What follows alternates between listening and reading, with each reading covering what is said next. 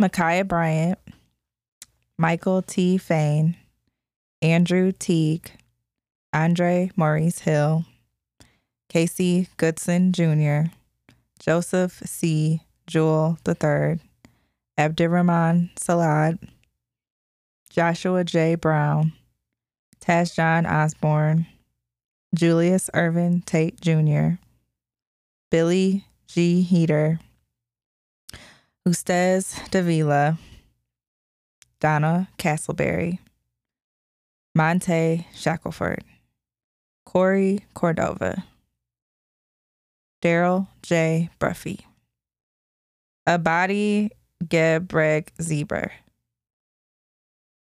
Caitlin Marie Demio, Stephen Tyler Reed, Joseph E. Haynes, Emmanuel Dagabo, Kareem Jones, Jason Thomas, Jimmy Patton, Michael Lee Morris, Abdul Razak Artan, Jaquarius M. Robbins, Tyree King, Kamwe D. Patrick, Henry Green, Muhammad Berry, Maurice V. Collins, Barry Kirk, Deontay Lamar Bell, Caleb R. Alexander, Jason L. Smith, Jermonte Fletcher, Ashim Rashid, Kusan Witten, Alicia Glash, Tyshawn Hancock, Joseph Givens, Patrick L. Jones, Kenneth R. Herring, Jonathan D. Rogers, Danny Thornton, John W. Montgomery, John Kaufman Jr., Michael A. Lloyd, James E. Hattersley, George M. Hall, Derek Alexander Sr., Kevin S. Boozer, Michael Jeffrey Kelly, Dustin R. Lemaster, Abby Lee Shepard, Francis Owens, Javon Williams, Jontwa E. Bosley, Stephen B. Darafield, Randall Lee Roberts I, Niall R. O'Day, Lloyd Long, Ryan Clayton, Jason Farnsworth, James A. Hill Jr., James L. Harris, Brandon S. Rayott, Christopher Markham, Michael Harrington, Edward Hayes, Kenneth Goebel, Larry A. Martin, Mark Hunter, Patrick D. Hagens, Trawan F. Johnson, Michael Hevesi, Bryant Parks, Wayne E. Goldblock, Larry D. Parks, Trey Akeem Darson, William H. King Jr., Alexander Hopkins, Timothy R. Monkman, James K. Polk, Tracy Price, Nasir Abdi, Wallace M. Chafin, Nathan Gale, Thomas Peck, Nahum Ramos, Perry Strader, Dante W. Miller, Nathaniel Searcy, William J. Bing, Christopher D. Lee, Derwin A. Johnson, Vernon Watts, Carlos S. Davis, Jonathan L. Sharp, Leonard A. Moore, Jan Marie Wright, Trevor C. Casmiri, Michael Burgess, Randy Hennenberger, Tracy Travis, Jason Harper, Melvin Ray Berry, and Sean David Streeter. This is a memorial to the lives lost due to police violence since 2000 here in Columbus, Ohio. Hey y'all, this is Taria. And Akis. And this is Columbus Can't Wait. You either do politics or politics do you. Before we get going too much, we have to tell the people who we are talking to. We're really, really excited. Extremely. To have State Rep Erica Crawley on our show tonight. Thank you for joining us. No, thank you for having me. We appreciate it so much. I read your story, one of your long form stories in the Columbus Dispatch. And I was like, oh my gosh, your story reminds me so much of things that I have experienced. And just to see like what you have been able to do, like kudos to you. So don't let anybody tell you should be sitting down, because from your story, like, you've been through it all. So I think you're very well poised to speak for a lot of people and a lot of people's experiences. Can I be honest with you? Absolutely. So you in particular, like, have a really you like represent a watershed moment for me in just like my own civic engagement, because you know I've always been like every election I could have voted in, I've always voted in it. And I don't remember where I had the realization. I think it was 2016, after 2016, where I realized that I didn't really know much of anything about anybody else that was on the ballot, except for like the people up at the top or whatever. And then like the issues that were like in the headlines and all that type of stuff. And so I started learning more and getting more engaged and reading up on stuff. And then I called myself an informed voter. And somebody asked me, it was like, well, who's your state representative? I said, I didn't know, you know. And then so I went, I looked at, and you're actually my state representative, which, you know, that's kind of cool that you're here, like talking to us and whatnot. But like from there, it kind of sent me down a rabbit hole, just learning about all the different parts of government, especially local government, because it's more than just the mayor. It's more than just city council. We have like the commissioners, we have the state house, we have like all these different like things that work together. And some of those things are things that we've explored on this season of the podcast, even like when we're talking about, you know, Murderer Meade. You know, he is hired and, well, his employment is under the control of the commissioners. And everybody's like, yo, the mayor needs to fire him. The mayor needs to. It's like the mayor doesn't even have jurisdiction in that regard. And so for me, you started that journey of just learning more about what's happening here in Central Ohio and the state at large. Well, thank you. I appreciate that. And I'm glad that I was able, or maybe I did something to trigger that for you. But at the end of the day, that's what I want. I want people to be more engaged in, you know, the civil discourse. I want people to understand who it is that they, you know, who represent you, because you have a vote and you have a voice, and, you know, we are supposed to work for you. And when we don't, your vote can remove someone too. And I don't think people really understand their power.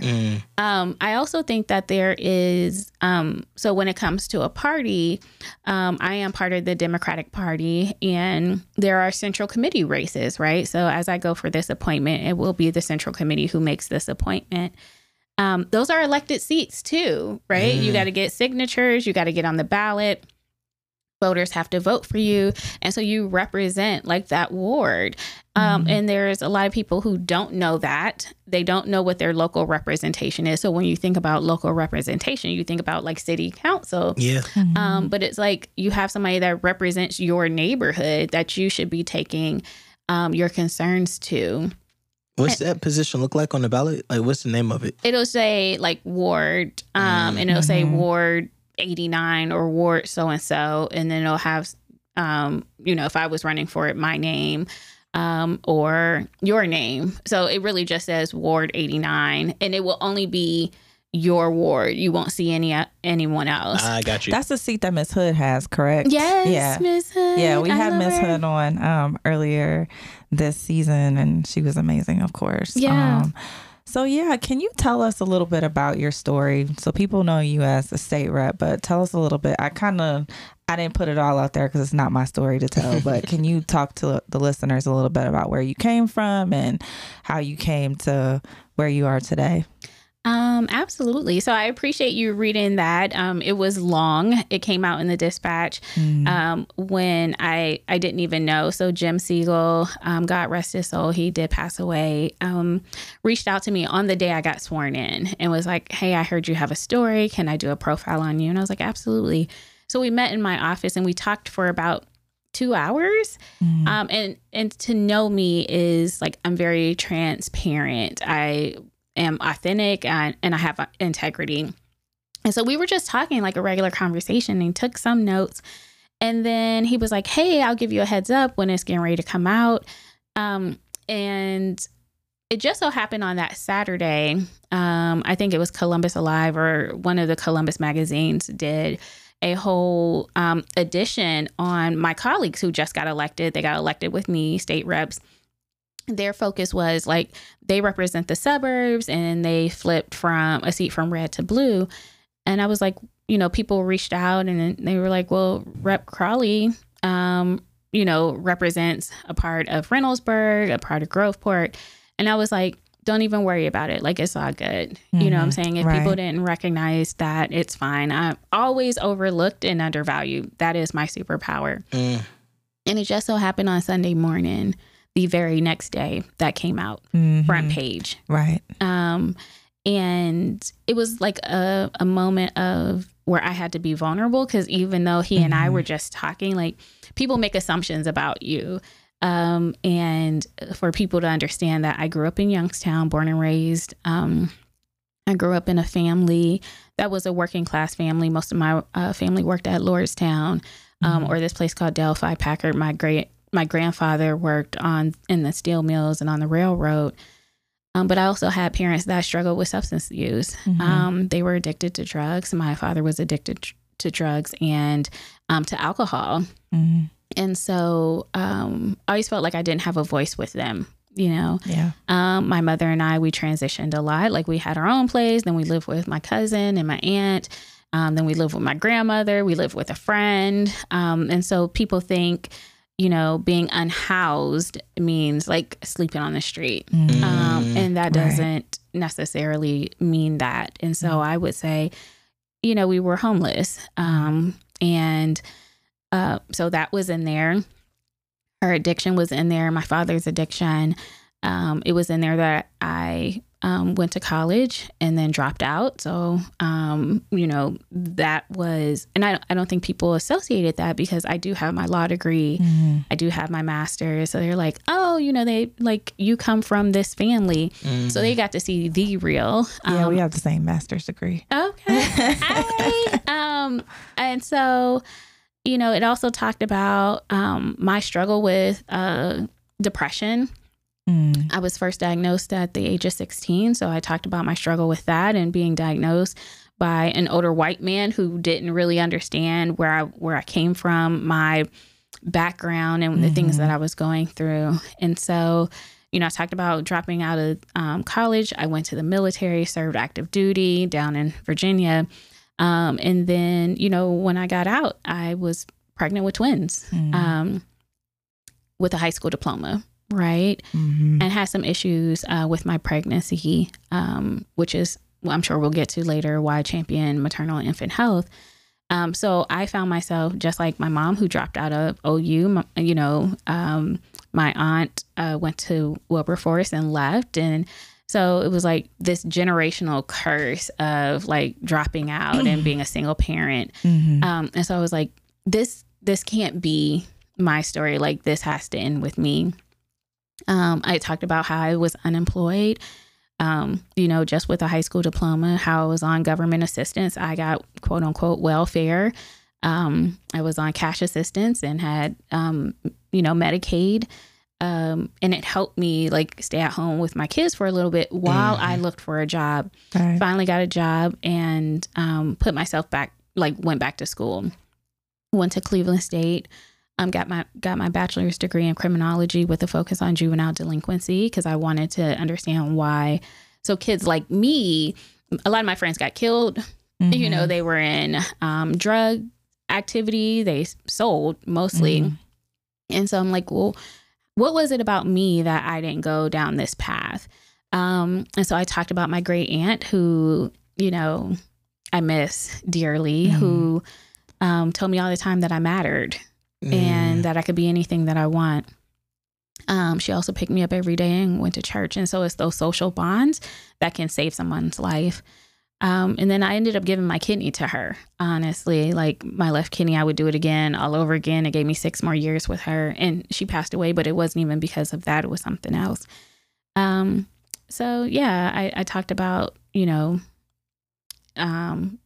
working on behalf of children and families. And then, you know, what it was like running for office, where people were like, where did you even come from? You know, like you're not part of the party. Wait your turn. Yeah. You're not part of the establishment. Party. Yeah. And there were people who were already lined up for this race in 2017, 2018. And I was like, but again, I will put my record up against anyone because I'm here for the people. And as a single parent who sometimes didn't have enough money like to get me to the end of the month, like who represents me? Who represents like a single mom, you know, trying to provide for her kids? And I didn't really hear people like speaking up about that. And to that point, I am the only legislator in the House who is a single parent out of 132 legislators. And so I think I bring a different voice. And so we talked about all of that and yeah, it was triggering. It was, you know, I wouldn't even read it for a while, but I had all these messages. And so finally, when I went back to read the messages, people were like, oh my gosh, I'm so inspired by you. If you can run, I can too. I suffer from a mental illness and you've been able to accomplish stuff. And so that made me feel like, even though I was cringy reading that, but if I was able to help one person, then it was all worth it. Yeah, That's I mean, amazing. that took so much courage, especially like in the age of the internet where people can just like get on your Twitter and say anything they want to you and just like ruin your day. Like that's so brave of you to be so transparent about your life. And when I read it, I was like, wow, there's so much stuff in here that I identify with. That I was just grateful that you did that because again, it shows that like you just are who you are, right? Your authenticity is your superpower. And once you put it out there, can't nobody put it against you because you already put it out there yourself. Right. And the other thing is that there are so many people in our community who have trajectories that mirror yours. Maybe they're not the exact same, but they can identify with something that you've gone through. So it just can make people more, I think, confident that you're going to go and you're going to fight for them because you know what it's like. If you don't know what it's like, it's harder to even be seen, right? Like you can't even see those people sometimes because you have never gone through what they've gone through. And what I'll say too, on top of everything that you're saying, Taria, is that like you're a lawmaker. You know, like whatever the story is, like you're in the state house and you're actually making laws that say how this state is going to be governed. And, you know, that means that you are helping to like craft the experience for all of Ohio. You know what I mean? And I think that that's important to see just that trajectory and where it can land you at, you know? Makes people feel less powerless. Like you do have some power in what happens, especially in a state like Ohio. Right. I mean, there's just not enough folks like you who are making the laws, the wrong people making the laws, who have no idea what regular folks go through. Right. So I'm just so happy that you just shared that again for our listeners because now they can feel like they know you. I know you mentioned some of the things that you champion, like maternal health. Can you expand on that and the other things that you feel like are your, you know, like your hallmark things that you fight for? Absolutely. So I knew that when I came into the legislature, I really wanted to focus on maternal mortality to impact infant mortality. So we have the one of the worst infant mortality rates among Black babies in the country. Usually, like at one point in time, we were 49th. Now we're like 42nd. We just can't get from the bottom. And so I did have a traumatic pregnancy. I went into preterm labor at 18 weeks. Spent about 16 weeks in the hospital. I think I was able to leave like maybe twice just for a couple of days because I had a specialist. And I was contracting the whole time. Had to have a cerclage put in for people who don't know that. Like I had to have a stitch put in my cervix to keep my babies in there. So that's why I spent time in the hospital. Was severely anemic. The day that I got my cerclage out, it was a Wednesday. I had just turned 34 weeks, and they were like, "You'll probably go into labor on your own around Saturday or Sunday." So that was 10 o'clock in the morning. They removed the stitches, and at 2 o'clock they said, "We got to take these babies right now." Wow. And I was like, "I just ordered chicken. I'm hungry. I'm hungry." And they were like, "No, we got to go right now." Wow. And so my babies, they're not babies anymore. They're 16. Their names are Hope and Faith. And that was intentional. And then maybe not even 2 weeks later, well, we were in the hospital for 5 days. So when I left, maybe about 2 weeks later, I was experiencing severe abdominal pain in my pelvis. I could barely stand up. Me and my mom went to the hospital, and I was there for hours. I was freaking out. Because I was breastfeeding at the time and pumping as well because my children were on a special formula. I didn't have them with me. We kept asking like, "Hey, like we're just sitting here, like what's going on? I'm in excruciating pain." All for them to tell me maybe about 8 hours later, "Oh, you'll be fine. You got a pocket of blood in your pelvis. It'll dissipate over time. Take some over-the-counter pain medicine." And that's how women die or birthing people, right? That's how birthing people die because that's hemorrhaging, right? And I was lucky. It did go away over time. I was in a lot of pain. And so, but 16 years later, or at the time I was running, my girls were 13, I still hear these same stories, right? And you hear Serena talk about it, where she was having like, she has a diagnosis before she had her daughter with blood clots. After she had her daughter, she's like, "I'm having trouble breathing." And they're like, "Well, you just had a baby. Like, what do you expect?" Only to find out that she had blood clots in her lungs. Yeah. And it's particularly for Black women, just kind of from the door to the end, there are all these little things that happen that you're like, "You're not listening to me." Like, or just different experiences that make it clear that we aren't valued as much. And I've heard, like the story that you told me is a very similar story to one of my best friends who had to have a cerclage put in and that was her second traumatic pregnancy that she had. And just, just her feeling like she wasn't listened to. And so I'm so happy that you are, again, telling that story and also like fighting for that in the State House. And if I could just add, it is a problem that here in the state, out of all of the pregnancy-related deaths between 2012 and 2016, 57% were deemed to be preventable. And I get emotional every time I say that because that could have been me, that could be my sister, that could be my children, my best friends. And to know that there was something that we could do to save someone's life. Right. And Black women made up 17% of those giving birth, but made up 34% of the deaths. Wow. So that's why I would continue to champion this because I don't want there to be another death that was preventable. And if we don't have healthy birthing people, then we can't have healthy babies. And if we have children or infants that are born early or preterm or low birth weight, we know that contributes to infant death. Absolutely. So what are the other things that you find yourself really passionate about and that you work on in your position? A lot. So I'm all about advocating for children and families, but right now racism is a public health crisis, right? Yeah. Because that encompasses like everything, right? And I know we're going to get into police reform or law enforcement violence, but that contributes to racism being a public health crisis. It impacts our community. It causes trauma on top of trauma. It creates toxic stress, which lends itself to, maternal mortality and infant mortality. We see the inequities in education and healthcare. So I know that I go into a healthcare system that doesn't treat everyone fairly and equitably. And it's racism. So I call a thing. Like I'm not going to say discrimination.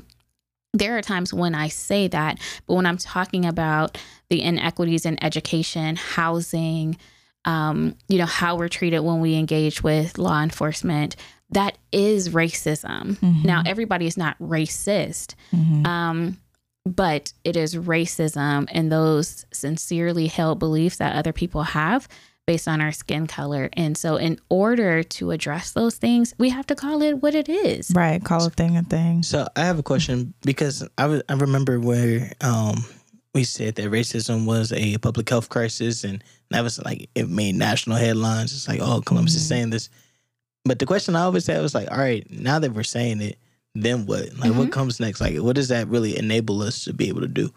Absolutely. So, when it comes to healthcare, we can make sure that our doctors and nurses go through anti-racism training because we don't have a different pain tolerance, Black people don't, than everyone else. When it comes to education, we will make investments.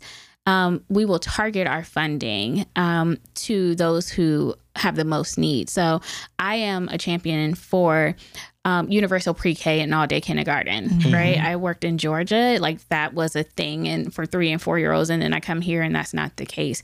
But we know that by the time Black and brown children get to kindergarten, their counterparts have like 2,000 more sight words than they do. But had we invested in childcare and quality childcare for 3 and 4 year olds, they are usually on par.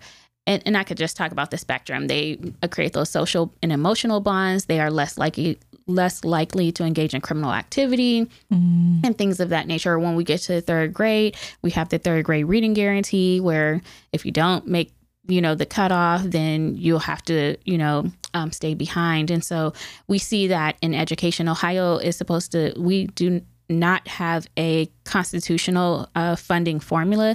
It's been unconstitutional for 24 years. The Ohio Supreme Court has deemed it unconstitutional like 3 times and refused to take it up again. And so we know that I represent Columbus and the east side of Columbus. Some of the schools that I represent don't have air conditioning and all of that. So when we think about the money that we're investing in schools, I feel like we need to invest in those that are economically disadvantaged, which is 51% of our students here. And we have 1.7 million students. We would be targeting our money to those who have an IEP or that have a disability or those who are gifted and talented. And we know that Black children specifically are less likely to be identified as gifted, right? Or we see housing. When we talk about racism as a public health crisis, we saw what the impact was with redlining, and those are the negative outcomes that we continue to see today. But we know that Black women are evicted more than anyone else at disproportionate rates. So why aren't we targeting our resources in housing? And I can go on about legislation around that, but that's how we mitigate those outcomes is, providing, a rent tax credit, understanding that people are severely rent burdened, which means more than 50% goes to keeping a roof over their head. We will make sure that we're not disconnecting people's water or utilities, because when we disconnect their waters, then they live in housing that's uninhabitable and then they get evicted, So calling it a health crisis, does that it just allows you to put more attention on it, or does it unlock certain funding, or at the state level, we could put together a study committee to say, what do we need to do? How do we move forward and mitigate these negative health outcomes? And so when we say racism is a public health crisis, we're talking about those social determinants of health. So that's transportation, that's housing, that's education. That's access to high quality, healthy food. Mm-hmm. And when we don't have all of those, then we see a shorter life expectancy. We see that if we only have access to fast food, then we have diabetes, we have high blood pressure and hypertension, and then we can't go get healthcare because we can't afford it, So Right. it's like it's all interconnected. And so I always say we have to walk and chew gum as legislators and identify and address all these things at the same time. And I believe we could if that was our priority. Yeah, it's absolutely all intersectional. Is that one of the reasons why you're deciding to now go for this Franklin County Board of Commissioners? Yeah. So I have been able to work in a bipartisan way. So I work across the aisle with people who are Republicans who are willing to meet me in the middle on the things that matter to me. I've been able to pass bills into law, whether it's for, plastic pollution and making sure that we have water bottle filling stations in every brand new school. PAMR, the Pregnancy Associated Mortality Review Board, because that wasn't codified. I'm a veteran, so all things veterans. My first bill that I passed 3 months into serving is so Ohio was improperly taxing veterans who had a severance payment for disability. The federal government fixed it in 2016, yet we were still taxing. So it created a refundable credit and they can apply for it. And so anyone who served from 1990 to present who had their severance disability payment tax, they can get their money back right in their pocket. So for the listeners, that's out there, folks. Mm-hmm. That's crazy though that something like that would be overlooked when it was. You said 2016 they figured out they shouldn't be the taxing federal people? Government did. Wow. In Ohio just didn't trickle down. 2019. Wow. It's crazy. Man. I know. I can't. But like, just imagine like what else is like happening. Exactly. Because exactly. House Bill 294 is what's happening. That's the voting rights bill that they're trying to roll back. So that's what's happening. Can you expand on that for the listeners? Absolutely. So it had its first hearing the other day. I want to say Thursday. In committee over in the Government Oversight Committee. And so we see all these bills across the country because Black and brown people had the audacity to register to vote and show up. So we saw it first. And how dare they? Like, they want to vote. They want to engage. They care about representation. So we first saw it in Georgia. Then we saw it in Arizona and across the country. And so we knew it was coming to Ohio. So they want to codify into law that only one drop box per county. They want to take away early voting days, which we know for some of us, and like that makes a difference. We have, we go out the Sunday before and souls to the polls, and right. We do that. They want a lot of identification when it comes to registering to vote or requesting an absentee ballot. And we know what identification does to people who don't necessarily have the means to have an up-to-date ID or an ID at all. Why don't you explain it just for the people that don't know? Well, like you have to. It's discriminatory because you have to have a valid ID to vote, but the cost of an ID, which I don't even know what it is a modern at day this poll time. tax It's like, for real. Yeah, it's a poll tax, and so it keeps people from being able to participate because they don't have the $60 or $70 to make sure that their ID is up to date. And there are other reasons why people don't necessarily have IDs. So it creates a discriminatory, way that people are then another barrier for people to be able to vote. It disenfranchises voters. Absolutely. Before it used to be, well, if you don't have an ID, you can just show like a utility bill. And I don't know if that's the case right now. So I would suggest to the listeners, look up House Bill 294. And we're getting ready to do some town halls, but it will be us, the voters, just like what happened in Georgia. Like they rallied, they signed people up to vote, and that's what it'll take here. Right. Putting a lot of muscle behind it.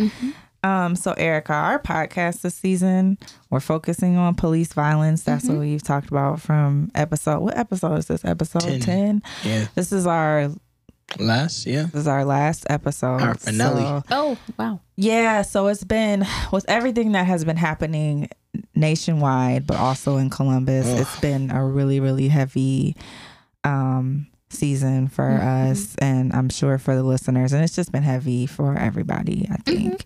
And so that's one of the things that we want to talk to you about. Again, you're trying to get a seat on the county commissioner's office. What can you tell people first what a county commissioner does? Yeah. And then also, if you are appointed to that position, how will your work be impactful on the problem of police violence that we're seeing in our city right now? Absolutely. So I appreciate the question. So I think you asked me before, and I really didn't answer it in totality. So the work that I do in the legislature will continue at the Board of Commissioners. So right now, I am the highest ranking Democrat on the Finance Committee, dealing with a $74 billion budget, which we're still negotiating now. Should I get the appointment at the Board of Commissioners, they are the appropriating body for every county agency. They deal with about a $1.78 billion budget. So I'm like, if I could deal with $74 billion, I could do 1.78. And since they are the appropriating body for state agencies, but they can also create programs and invest in programs. Right. You know, when we think about law enforcement, I think that, we have to be good stewards of the people's dollars, tax dollars. And so when it comes to law enforcement, how are we investing and what are they using those tax dollars for? Are they being intentional about how they spend it? And I know that it's controversial when we talk about de-escalating tactics and training, but also divesting and then focusing those dollars somewhere else. So one of the things that I would like to do, and I've been championing this at the state, is if we look at some of these other states and larger cities, they have been partnering with organizations who have a history of working with people who have a mental health crisis, or, partnering with those who are can go out with an officer and, if it's a 311 call or a non-emergency, like I'll get into Andre Hill in a second, they are better equipped to address and assess the situation outside of a law enforcement officer. And I think we need to create those programs. I know the city of Columbus has something similar, but I think that's where our focus should be, is partnering with organizations who are better equipped to address some of the things that we are seeing. Well, even what we saw with Ma'Khia Bryant, it feels like, had those things been in place, that she would be alive today. And even when you were just talking about how you went from house to house to house when you were growing up, and I was reading the profile that they did on her and her family in the New York Times, and she went from house to house to house. She was in the foster care system. And I just thought to myself, if we did divest from giving so much money to the same department that, for lack of a better word, murdered her, how could they have funneled that money to make sure that there was more bandwidth in the foster care system to make sure that, these people aren't burned out? Because we're not saying that they don't do a hard job. It's hard to do what people who are working in the foster care system, social workers, administrators, have to do on a shoestring budget. And then you see what police officers get and you see what happened to her. And it just says to me right off top, there's a better way. Yeah. So you're talking to somebody who worked with children in the foster care system who have been abused and neglected. So I used to volunteer with CASA, Court Appointed Special Advocates for Children, and then I went on full time. And when we think about investment, so if you know her story, and she was my constituent, she lived in my district, and I'm going to try not to get emotional about it, but we think about how she was in kinship care first, right? And so I can go on about kinship care and how they don't make our parents or uncles or, relatives don't get the same amount of money that somebody who is a foster parent would get. So that's an inequity right there. And so her and her siblings, or her and her sister in particular, was removed from her grandmother's home because there were some allegations, I guess, or she felt like she couldn't take care of them or didn't have the resources. And then they went to a foster home. But at one point in time, the grandmother asked for them to come back. Mm-hmm. And so Micaiah's record isn't clear on, why they weren't able to go back. So if we think about if she was able to go back with her grandparent, would she have been in the same situation? Right. I do think that our children in the foster care system should have ombudsmen, and that's one of the things that we're talking about at the What? An ombudsman. So some of them already have a CASA because the CASA speaks for the best interest of the child, and depending on what the situation is, also there is a guardian ad litem who usually is an attorney, but there needs to be, when we think about, and I'll talk about some CASAs, they don't show up for the children that they are assigned to. They might show up when it's time to go to court, so they have to do a court report. But in between that time, there could be a lack of communication. And so an ombudsman would, be able to be that facilitator that you can call, that Micaiah may have been able to call and say, hey, this is what's going on in this foster home. I need support. I need to move. And the ombudsman would work with the caseworker. We do know that caseworkers have a large caseload and they are underfunded as well. And so that is on us, right? So when I think about the state, because we do fund children's services down to the county, and the county also makes appropriations, like that's a failure on us. Yeah. Because we have not made significant investment in children's services. And so we failed her, and we fail others every single day. And that's really the reason why, I appreciated you going into detail about the racism being a public health crisis, because when we say things about defunding the police and all that, it's like, all right, defunding them, what? It's like, well, then we can, take the money and we can reallocate it over to all these other issues that, like we said, are a public health crisis. And I think you did a really good job of just line iteming, all the different things that we could be funding it and researching and fixing, for lack of a better word. No, and I want to be clear when it comes to being a commissioner and what can happen with law enforcement. So the sheriff is a duly elected position. So Sheriff Baldwin, he was elected, so can't really run, his shop, but the investment definitely can be looked at from the county's perspective, or the commissioners, or just even a conversation. There are things that can be done that doesn't take legislation. When it comes to de-escalation techniques, I do have a bill that talks about we need to increase the amount of hours that we spend. But there are law enforcement departments all across the state who don't do training because they don't have the resources. And so we need to make sure that, hey, we're going to have a dedicated funding to fund local departments. We're going to increase the hours. Maybe we need to make this a profession where they get a degree. How in the world are we making, how do we got law enforcement on the street who don't have, they don't understand. They're responsible for people's lives. So Absolutely. Doctors and nurses are responsible for people's lives. I mean, they're not doing surgery, but they can take out a gun and shoot somebody or tase somebody to death, or, imagine if they even knew more about how bodies work, what types of things would be prevented. Because when they learn about the body, they learn how to, again, de-escalate people or restrain people. But I believe if they knew more about how the human body works, maybe they would be a little bit more, I don't know what's the word that I'm looking for, liberal with how they handle people.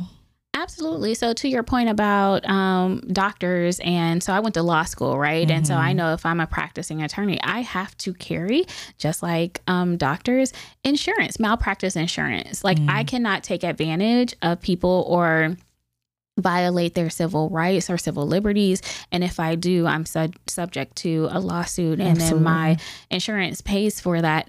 And so we've talked about that at the state level. Maybe we should require insurance for our officers to carry that. Should they be liable? So we should not be using taxpayer dollars, I don't want my taxpayer dollars to go to, when we think about George Floyd or Andre Hill, they just had a $10 million settlement. I don't want my tax dollars to go to that, because that I didn't do that. That wasn't your mistake. That should be on the officer. But I also get why the city is on the hook for it. It was an employee of the city. So they should have to pay something. Maybe not the whole thing. I know in Colorado, who I look at their legislation, they had sweeping police reform. They require police officers to pay at somewhere between $250,000 to $500,000 if there is a settlement or a judgment. And they should. And you would think twice about your actions if you knew that you might be on the hook for $500. You would think twice about pulling that gun on anybody for any reason, unless you absolutely felt that your life was in danger. And there's no way. I wasn't there, but with Andre Hill, I saw the video. There's no way he thought his life was in danger. I mean, well, he didn't even have a chance to assess it, right? Exactly. I mean, because he pulled out his weapon, and as soon as he got on the scene, it was within seconds, right? So even if we talk about, we should be tying pensions, like it should not be on the taxpayer solely to pay for the murder of citizens. Of citizens. Absolutely not. I would stand on that all day long. And if people feel a certain way about it, then they're entitled to how they feel. But I will say that we should not be on the hook. Our governments, to an extent, should be, but the officer, where is his responsibility or her responsibility? They may or may not do time in jail, and we could talk about qualified immunity. And we know even when there is video cameras or dash cam footage, that there are people who still aren't held accountable. And so we just need to do something different, because it's not working for our communities, and it's not working for law enforcement either. If we're just honest about it, it's not working for them either, but they're protected by the FOP, right? Who refuses to say, you know what, we have bad apples and we need to get rid of them. Instead of shuffling them to another department, where they go to another, they move and there's nothing that follows them when it comes to complaints. Or here we don't have a use of force database. We did, but in the last biennium budget, last General Assembly, the FOP lobbied to get that taken out, and it did. Wow. So now we don't have that. And it's important to know that it would tell a lot of stories if we were able to look into the database and see who has like the most. You could ask a lot of questions that we just don't have the data to ask because we don't know. And so that's insane. But knowing what I know about the FOP and how hard they fight for any type of like reform, and as far as it goes with the police department, it's unsurprising to hear that. But I did not know that. Wow. Most people don't. Yeah. Like most people didn't know that Stand Your Ground passed at like 12 o'clock in midnight. Right. They do that because who's up at 12 o'clock midnight watching Ohio Channel and what we're doing in session? Right. Absolutely. Nobody's going to pay attention to the budget because it's like 3,000 pages. By design. I think it's important. I mean, not to toot our own horns or anything, but I think it's important that our listeners are hearing like you say these type of things as an active legislator. Like you're in office right now. You're not aspiring to be. You're not retired or removed from office. Like you're actually in the State House and working on this legislation in real time, because I think that sometimes we have a sense of hopelessness. It's like, nobody's fighting for us. Nobody cares. It's just the same old. They're just going to keep on doing it. Nothing's going to change. And I think that it's good to know, what happens when we do go out and vote and when we put, good people in office and what it means to have an active representative that actually cares about the constituents and cares about representing our needs and everything. Like the fact that you even feel like a personal connection, to somebody like Micaiah, like I think that that's really important. Not only to have like as representation, but it's also important for us to hear and to know that like people like you are out there, So, Yeah, but I will be honest and say, like, my Republican colleagues, they be trying to wear you out. Like, they be trying to wear us out. And, tell us about it. But They do. But that is what they want to do. They want to wear us out. Like, it's like we dealing with this. Then the next thing, like, they're introducing something else. And it's like, it's all extreme. And so I would, I can't say that I don't get weary. But as the Bible says, don't get weary in well doing, right? And so that's where I draw my strength. I'm like, Lord, you put me here for a reason. This was a calling on my life. So please give me the strength to keep fighting the good fight. But I would be remiss if I said that it's easy getting up every day, fighting these fights every single day. But I also feel like that's why I need you and your listeners to understand that we need your support. Like, we can only do so much. But when we have citizens who, or I say my neighbors, who understand their power, and power is with the people, but I also need the people to know their power. Right. So what does like support mean? That's what I was Like, gonna ask. oh, my bad. No, Gotta be I faster, want to bro. know too. Like, Yeah, like you say you need our support. Like, what does that mean? So like, what can we do? coalition building, right? Like partnering with Ohio Organizing Collaborative or the ACLU or, you know, other organizations who are out here like on the front lines, trying to get people activated and engaged, and then come to the State House, right? So like, we have Moms Demand Action, and whenever there's a bill, like they fill up the committee room, they be in the hallways, they got their signs, like it'll be like hundreds. But I don't see that with any other organization. That is the people's house at the end of the day. And I know that people put legislators or politicians on a platform, and like, don't do that for me. I'm not a politician. I'm a public servant. Been that before I even got elected. But I need, Bars. I need Right. you to put like, that on the in the digital. but I also say pressure bust pipes, right? So if you put pressure on my colleagues, because I'm in the super minority, there's only 35 of us, but it's 64 Republicans, right? So we need to be calling until they take the phones off the hook. We need to be sending emails until they're like, okay, we need to do something. And so if they just get tired of us and they want to like not move a bill, I don't care what happens. However we can stop it, whether they get tired of us or they're like, this is the right thing to do, which usually ain't the case, but then that's what we need to do, and come down and give testimony. And I know that can be intimidating, but I'm willing to send like a template on like how to address the committee and how to put the format together. I need your voice. So all the listeners, I need your voice down at the State House. That is really, I mean, I don't think we've really had anybody break it down like that. Yeah, I on didn't this know season that you or could last go and season. sit in the like committee rooms and everything like that. Like, Well, I work in the reproductive rights space. So, you know, when you said that they like to make folks tired, I mean, that's an understatement in that world. So I did know that. But I mean, I think that that's something that most people don't know. Most people don't know that they can come down and give testimony. And so that's a really powerful for people who, we talk a lot about how people feel like their biggest power is like going out and protesting, but some people do not want to do that. Some people do not have the nerves to do that. That's just not something that they're interested in doing. There are other things that you can do to enact change in your community and in your local community where it's the most important. The one thing that I think we both want to know is like, what can people do to help you get appointed?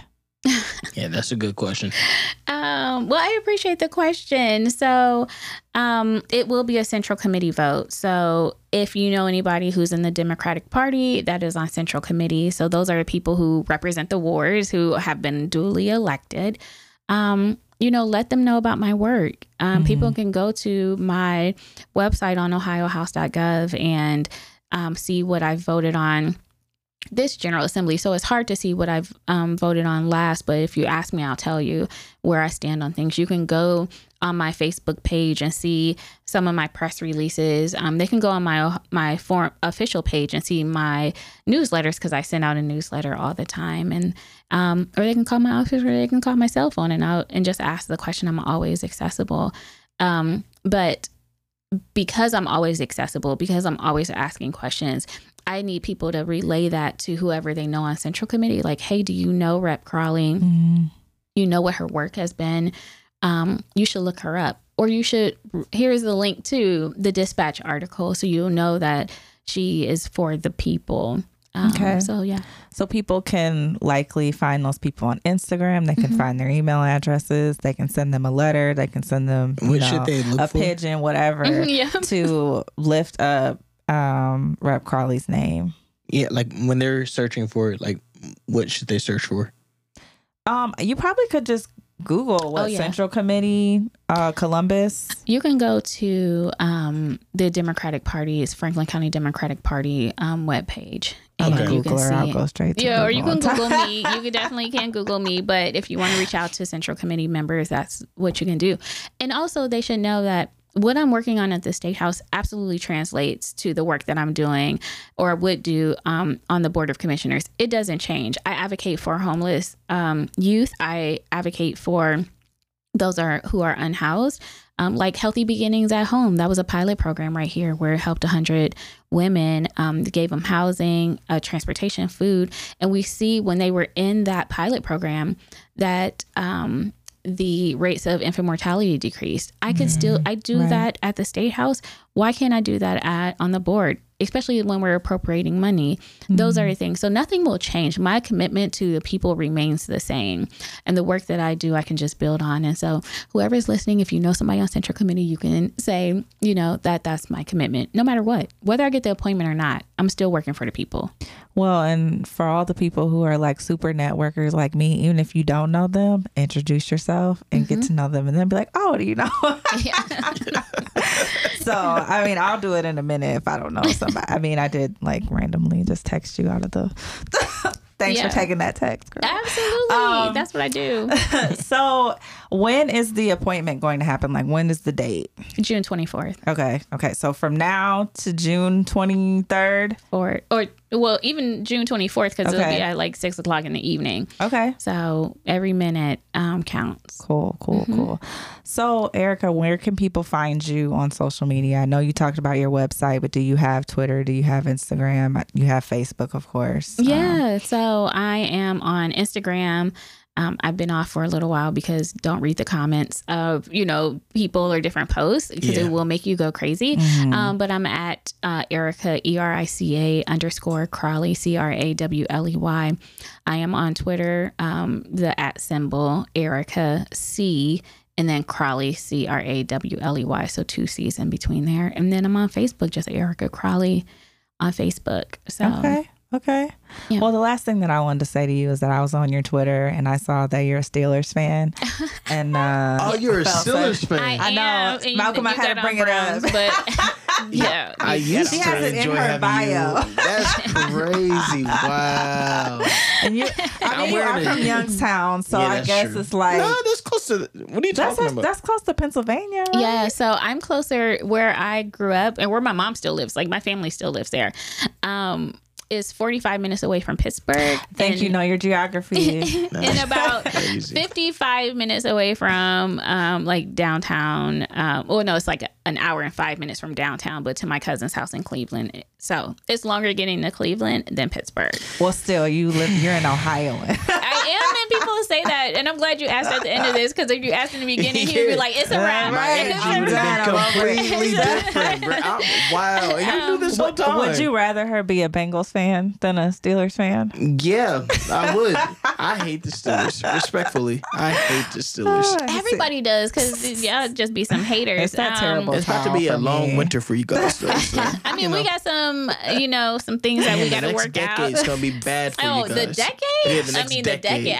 I think that's pretty strong. I don't know about the decade. I'm just saying. Look what I started. Yeah, what's wrong with you? That's the end of our interview. It's the end of the season. It's the end of the season. No, honestly, Erica, we're really, I was really grateful. We're really grateful for you to come onto the podcast, especially for this to be the last episode because, before we started recording episode 1, I know I went to all my group chats. I was like, I need y'all's prayers and everything. Like, this is about to be heavy. And this is something me and Taria talk about all the time. Like, it was even worse than what we thought that it was going to be. Yeah. It's heavy work, and you know, a lot of people have listened to this podcast this season.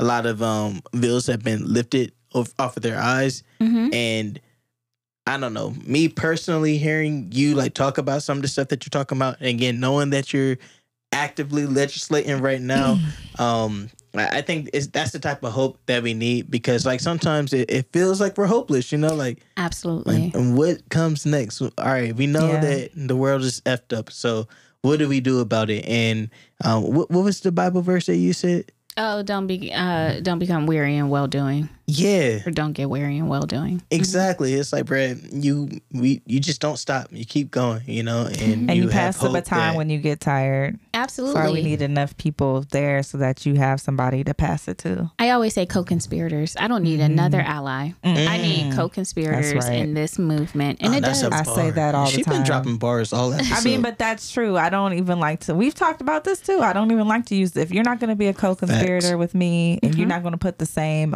actually more skin in the game than I have to as a marginalized person, then no, thank you. Like I need to find Yep, I'll pass. my people. Okay. yeah, So, that's and it's cool. You Yep. know, well, it's not cool. It's but not cool. I That's just- on you. Yeah, it's not, but It's on you. You have to live with But that. it's all right. We're gonna be on the right side of history. and I ask God to be our vindicators. You know, Yeah. at the end of the day, like, you know, this stuff isn't right.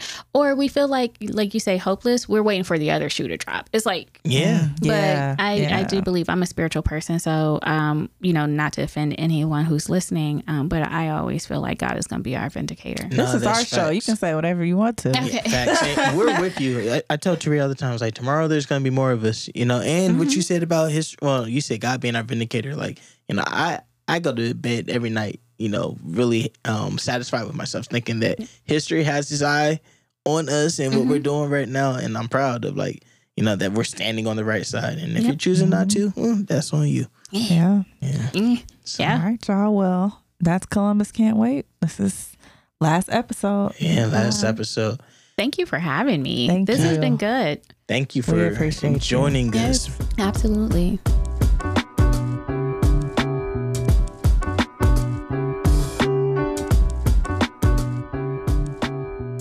Thanks for listening to Columbus Can't Wait, y'all. And before we go, we want to acknowledge that we are on the traditional territory of hundreds of different indigenous tribes and nations, including the Hopewell, Adena, Miamia, Shawanwaki, Shawnee, and Kaskaskia.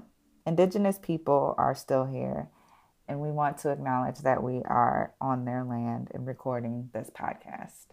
Have a good night, y'all.